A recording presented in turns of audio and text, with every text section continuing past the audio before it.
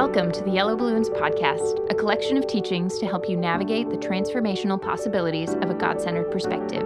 We pray these insights from Scripture will inspire and encourage you. We begin this episode in Daniel 11. Surrounded by historical context and the mystery of prophecy, these verses have a lot to say to each of us and the decisions that we make in our daily life. God's hand and providence are essential and ever-present throughout the story of this world. Exploring Daniel helps us to see the role that we are called to play in regards to truth and humility. Today we're going to start with Daniel chapter 11 verse 5. We got into that there's going to be 3 more Persian generals and then there's going to be Alexander the Great. And now we're going to go into this whole period that I don't know that much about. But we're going to cover like 250 years of history, all using pronouns. You know, it's not that unusual. I'll have a conversation with somebody and they'll say, well, they went to the store and they drove okay, start over. Don't use pronouns. You know, use names, and so I can understand what you're saying. Well, we're going to go like 200 years using all pronouns. And this is, for the most part, something that's already happened, because we're going to make it through the period leading up to Antiochus IV, who's Epiphanes, who we saw in chapter 8, is the little horn that speaks pompous words and does the abomination of desolations. So we've already seen one abomination of desolations. And then we're going to jump 2,000 years and counting and see the next abomination of desolations that's still in our future, the one that's going to happen during the tribulation period. Now, I'm going to go through all this history stuff, and I'm taking people's words for it that are historians that tell us what all this stuff is, looking in the rearview mirror saying, okay, we can look at history, now we know who the pronouns are and what events we're talking about here. And you're not going to remember it. I'm confident of that because I've studied this a ton and I don't remember it. I'm going to have to read some of this stuff. And so, what's the point? Let's start with what's the point, and then we'll skim through this stuff and then hopefully say what's the point again, and I'll cram it into the time we have. The point is, God has history in control. His eye's on the sparrow. He knows the number of hairs on our head. And He told these people all these things are going to happen. And unlike Revelation, where we look at it and say, man, there's some crazy stuff that's going to happen. I wonder what that is. And we said, right, Revelation is a real simple book if you go to it saying, okay, what am I supposed to do? Well, be a faithful witness. Don't fear death. Real simple. But if you go to it and say, what's going to happen? You can't understand what's going to happen. We now know through history, looking in the rearview mirror, what happened. And it's still hard to kind of figure out what happened, of what we're going to go over.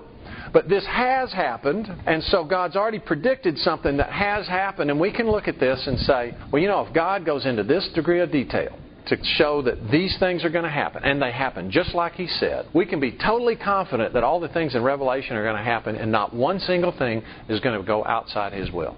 Everything's authorized. Okay? So I think that's the takeaway. Now, the first abomination of desolations happens in 167 BC. Now, to go back to last week, we started in 323 BC. That's when Alexander died. So Alexander, 331 BC, he conquers the whole world, the known world at that time, conquers Persia. And then he dies. He's 8 years king, then he dies. Then what happens is, there's this guy named Perdiccas, who was the guy that became regent. Because Alexander's son is an infant. I mean, he's a baby. He's young. So they have a regent waiting for the son to grow up. When Alexander was asked who was to inherit his kingdom, he said the strongest.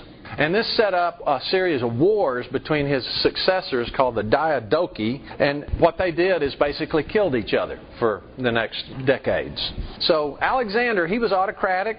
If you crossed him, even if you had saved his life in battle, he'd have you killed. He was calculating. He took scientists with him everywhere he went. Remember, he was tutored by Aristotle. He was conquering. He conquered the whole world. And he was ruthless.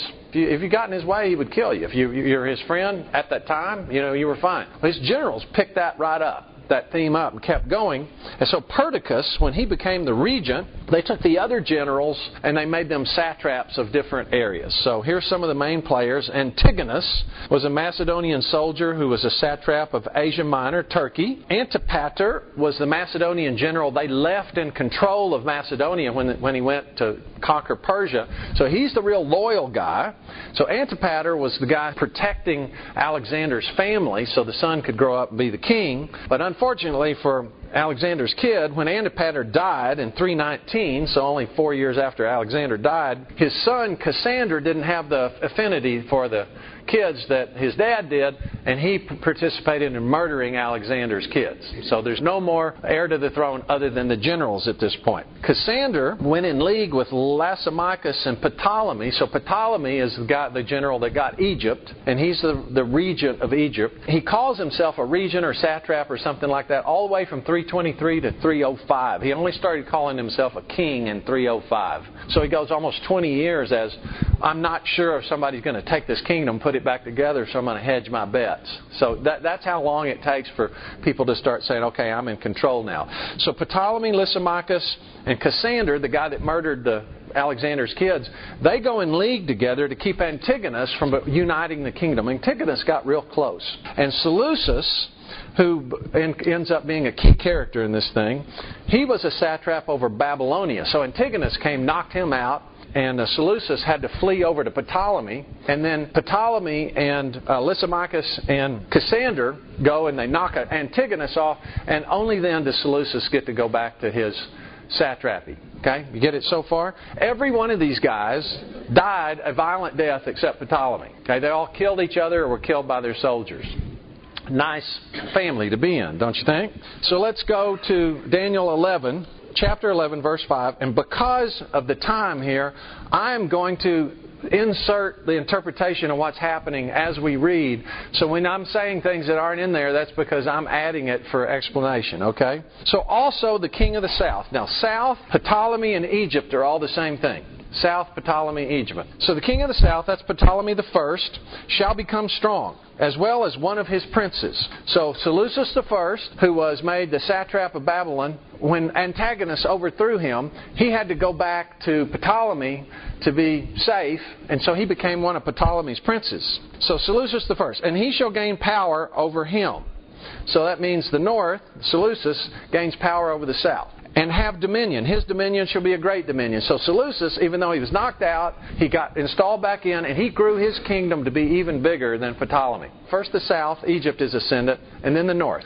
The Seleucid kingdom, the northern kingdom, the Syrian kingdom, and Antiochus. A lot of the kings in the north are named Antiochus. North, Seleucid, Antiochus, Syria, all the same thing. Ptolemy, south, Egypt, all the same thing. Okay, so that's how he became one of his princes and then became great. So verse 6.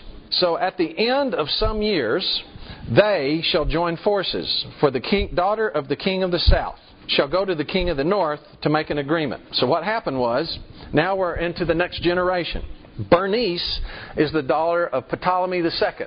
And so she was sent to the king of the north, who is now Antiochus II, to make an agreement. So the agreement they made was Bernice would marry Antiochus, and then their son would be king over both kingdoms. So now they're trying to reunite the kingdom again. But she shall not retain the power of her authority, and neither he nor his authority shall stand, but she shall be given up. So here's what happened to Bernice. Antiochus II was already married to a lady named Laodice. And Laodice arranged to have Bernice and her husband murdered. So they did not stand. And the agreement did not stand. So she shall be given up. She was killed by Laodice, who was Antiochus II's existing wife before the agreement, with those who brought her, and with him who begot her, and with him who strengthened her in these times. Everybody's killed. So that's what that is. All right, so verse 7. But from a branch of her roots, one shall arise in his place. Aren't these pronouns awesome? So the branch of her roots, her is Bernice, the one that was killed, the one that came from Egypt to go up to Syria. So it's her roots. And that's her brother. And that turns out to be Ptolemy III. Ptolemy, Egypt, south. So arise in his place, who shall come with an army, enter the fortress of the king of the north, and deal with them, and prevail. And he shall also carry their gods captive to Egypt. So here's the only place where we get something besides a pronoun, or north or south, which is kind of a pronoun. So we know for sure the south is Egypt. So that's one anchor that we've got. And with their princes and their precious articles of silver and gold, and he shall continue more years than the king of the north. So what happened was Ptolemy III was not happy that his sister got murdered, and so he invaded Syria, and in doing so won a great victory and looted them and took all the goodies back to the south. Verse 9, also the king of the north shall come to the kingdom of the king of the south, but shall return to his own land. Now this one's real interesting because the commentaries say, we don't know what event this was. It apparently wasn't significant enough for secular history to record it. Which is kind of amazing because we know enough about this era where everything else in here, they can say, oh yeah, that's clear that that's what that is. And there doesn't seem to be any dispute about this. The main dispute tends to be about whether this was actually written before all these events happened or not. That's where the liberals have to camp because this is so specific and so clear as to what's going on. So far, God is just telling them, hey, here's what's going to happen. Boom, boom, boom, boom, boom. And it all happened just like He said. Okay, verse 10. However, his sons shall stir up strife and assemble a multitude of great forces, and one shall certainly come and overwhelm and pass through. Then he shall return to his fortress and stir up strife. So this his and her and him and they is Seleucus III and Antiochus III. Antiochus III, they're both northern kings. So Seleucid north, Antiochus north. So Seleucus III and Antiochus III, called the Great, they're coming against Egypt. Now we're all the way up to 219 BC. So Alexander dies in 323. So we're 219. We're about 100 years later now. About, boom, we're popping along. Verse 5 to verse 10, we've gone 100 years. Then the king of the south shall be moved with rage, south, that's Egypt, and go out and fight with him, and with the king of the north, who shall muster a great multitude, but the multitude shall be given into the hand of his enemy. So here's what happens here. Seleucus II died in 226 BC. But his sons, Seleucus III and Antiochus III, called the Great, continued the wars with the Ptolemies. So that's stir up strife in verse 10. Seleucus III was murdered after a brief 3-year reign. Of course. What else do? You murder people, right? And his brother Antiochus III came to power. He was called the Great because of his military successes. And in the time period between 219 and 218 BC, he campaigned in Phoenicia and Palestine, so Israel and Lebanon area, part of the Ptolemaic Empire at that time. So at this point, Israel is under the south. It's under Egypt. So that's returned to the king of the south's fortresses in verse 10. So then in response, Ptolemy IV launched a counterattack. So both armies were really large. According to Polybius, Ptolemy's forces consisted of 70,000 infantry, 5,000 cavalry, and 73 elephants. Wouldn't that be cool to watch? Whereas Antiochus' army had 62,000 infantry, 6,000 cavalry, and 102 elephants. When the battle ended in 217 BC, Ptolemy had won a great victory over the Syrians at Raphia, which is in Israel. And so that's given into his hand. So the king of the south's enemies given into his hand. So Egypt won the great victory. So verse 12. So when he, this is Ptolemy, has taken away the multitude, his heart will be lifted up, and he will cast down tens of thousands, but he will not prevail. For the king of the north will return and muster a multitude greater than the former, that means more elephants, and shall certainly come at the end of some years with a great army and much equipment. So because of this victory, Ptolemy's heart was filled with pride, or lifted up, and the Egyptian army had slaughtered tens of thousands of the Syrian troops in the battle. There's one historian said that Antiochus III lost 17,000 soldiers. That's a lot of soldiers. Yet, Ptolemaic supremacy was not to continue. So at this point in the chapter, we have a switch, and dominance starts shifting from the Ptolemies to the Seleucids. So Ptolemies are dominant for about 100 years, and then it starts shifting to the Seleucids, the north. Seleucid, north, Syrian. Ptolemy, Egypt, south. And then approximately 15 years later, so 202 BC, Alexander would have died in 323 BC, so we're about 120 years after all this drama starts. Antiochus III again invaded the Ptolemaic territories with a huge army. The occasion for this invasion was the death of Ptolemy IV and the crowning of his young son, who was only like 5 years old. Okay, so you got a 5-year-old king, what do? You invade. So Antiochus III took full invasion, the opportunity, and attacked Phoenicia and Palestine. So if you're Israel at this time, I don't know what it's like. Oh, here they come again. You know, they're going to be... I don't know if they went out on the hills and watched them. I don't know how this worked. So verse 14. Now in those times many shall rise up against the king of the south, also violent men of your people. So this is Gabriel speaking to Daniel. So he's saying your people are actually going to get involved at this point. And they shall exalt themselves in fulfillment of the vision, but they shall fall. So the king of the north shall come and build a siege mound and take a fortified city, and the forces of the south shall not withstand him. Even his choice troops have no strength to resist. So what's happening here? This is the point at which now the nativist movement starts to take hold in Egypt. So remember, these are all Greeks running Egypt, running Syria, and they're running people that aren't Greek. And so the Egyptians are like, we're kind of tired of having Greek rulers. Let's have our own rulers. So there's an uprising. And some of Antiochus' vassals are over there, stirring it up. Okay, so that's the first part of this. The vision that's being fulfilled apparently is this vision. And then some of the Israelites would rebel or exalt themselves against Egypt in fulfillment of this vision. Evidently the prophecy that's here, but without success. So it reads literally, but they will fall. What happened here is General Scopas of the Egyptian forces punished the leaders of Jerusalem and Judah who rebelled against the Ptolemaic government. In verse 15, General Scopas engaged the Syrian forces at the Battle of Panium, which is near Caesarea Philippi. It's called Banias or Panias because they had an altar to Pan there, a temple to Pan, the Greek god Pan. And that's where Peter said, "Thou art the Christ," when Jesus said, "Who do you say I am?" So right in there. And in 199 BC, so Scopas was there and suffered severe losses. And then he retreated to Sidon on the Phoenician coast. And Antiochus North, Syrian, forces pursued the Egyptian and besieged Sidon. And General Scopas finally surrendered in 198 BC. So Sidon's a coastal city, Tyre and Sidon, and it's where Lebanon is today, just north of Israel. So verse 16, I told you I was going to have to go fast to get this all going in. So this is a NASCAR event here. Verse 16, so he who comes against him, so this he is Antiochus III still. So Antiochus the Great, shall do according to his own will, and no one shall stand against him. He shall stand in the glorious land, that's Israel, which with destruction in his power, which likely means he has the power to do whatever he wants to, which is important because his son Antiochus IV is going to be the one that does the abomination of desolations. He, Antiochus III, shall also set his face to enter with the strength of his whole kingdom, and upright ones with him. Thus shall he do. He shall give him the daughter of women to destroy it, but she shall not stand with him or before him. What is this? So what happened was Antiochus III had a daughter named Cleopatra. Now, you got to be careful with Cleopatra because there's 7 of them.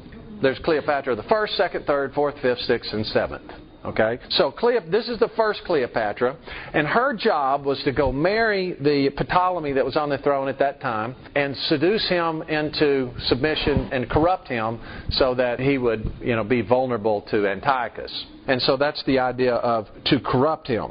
So he's trying to corrupt her. But instead, she was actually loyal to her husband. So she did not get corrupted. So verse 18, after this, he, Antiochus III, is we're still talking about, shall turn his face to the coastlands, and shall take many. But a ruler, which is going to be up Rome now, Rome enters the picture, shall bring the reproach against them to an end, and with the reproach removed, he shall turn back on him. So Rome defeated them in Turkey. That's what they're talking about there. Then he shall turn his face toward the fortress of his own land, but he shall stumble and fall and not be found.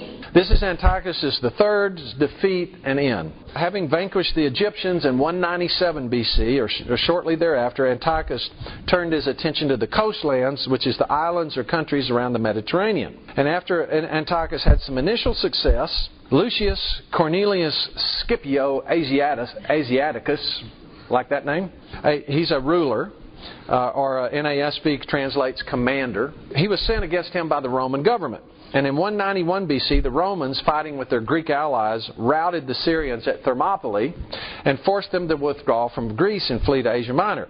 Then 30,000 Roman troops pursued Antiochus into Asia and defeated his much larger army of 70,000 at a battle in Smyrna. And then 188 BC, the Romans forced Antiochus to sign the Treaty of Apamea. Polybius reported that the Syrian king was ordered to surrender territory, much of his military force, 20 hostages, one of whom was Antiochus IV, which is going to be Epiphanes, the guy that does the abomination of desolation, hang on to that, and pay a heavy indemnity to Rome. So now they're under tribute to Rome. So Antiochus has gone from like the biggest guy in the Middle East to, I got to pay tribute to Rome. So after this humiliating defeat, Antiochus returned to his country, where he was killed by an angry mob in 187. So at least he wasn't killed by another ruler. But in desperate need of funds, particularly those required to meet the indemnity payments to Rome, the Syrian ruler pillaged the temple of Zeus, but was killed in the process, evidently by citizens defending their sanctuary. So now, verse 20. His successor, who's going to be Seleucus IV, will send out a tax collector, a guy named Heliodorus, to maintain the royal splendor. In other words, to pay the tribute and still keep their lifestyle up. In a few years, however, he, Seleucus IV, will be destroyed, yet not in anger or battle. So what happened was Heliodorus poisoned Seleucus IV, hoping to take the throne after a short rule. It's kind of gross, isn't it? Now, is anybody feeling like our politics aren't that bad? This teaching will continue in the following episode. Thanks for listening to the Yellow Balloons podcast. If you want more information on adopting a God-centered perspective, visit our website at yellowballoons.net. And if you have any questions related to what you just heard, we would love to hear from you. Please email us at contact@yellowballoons.net. Thanks for listening.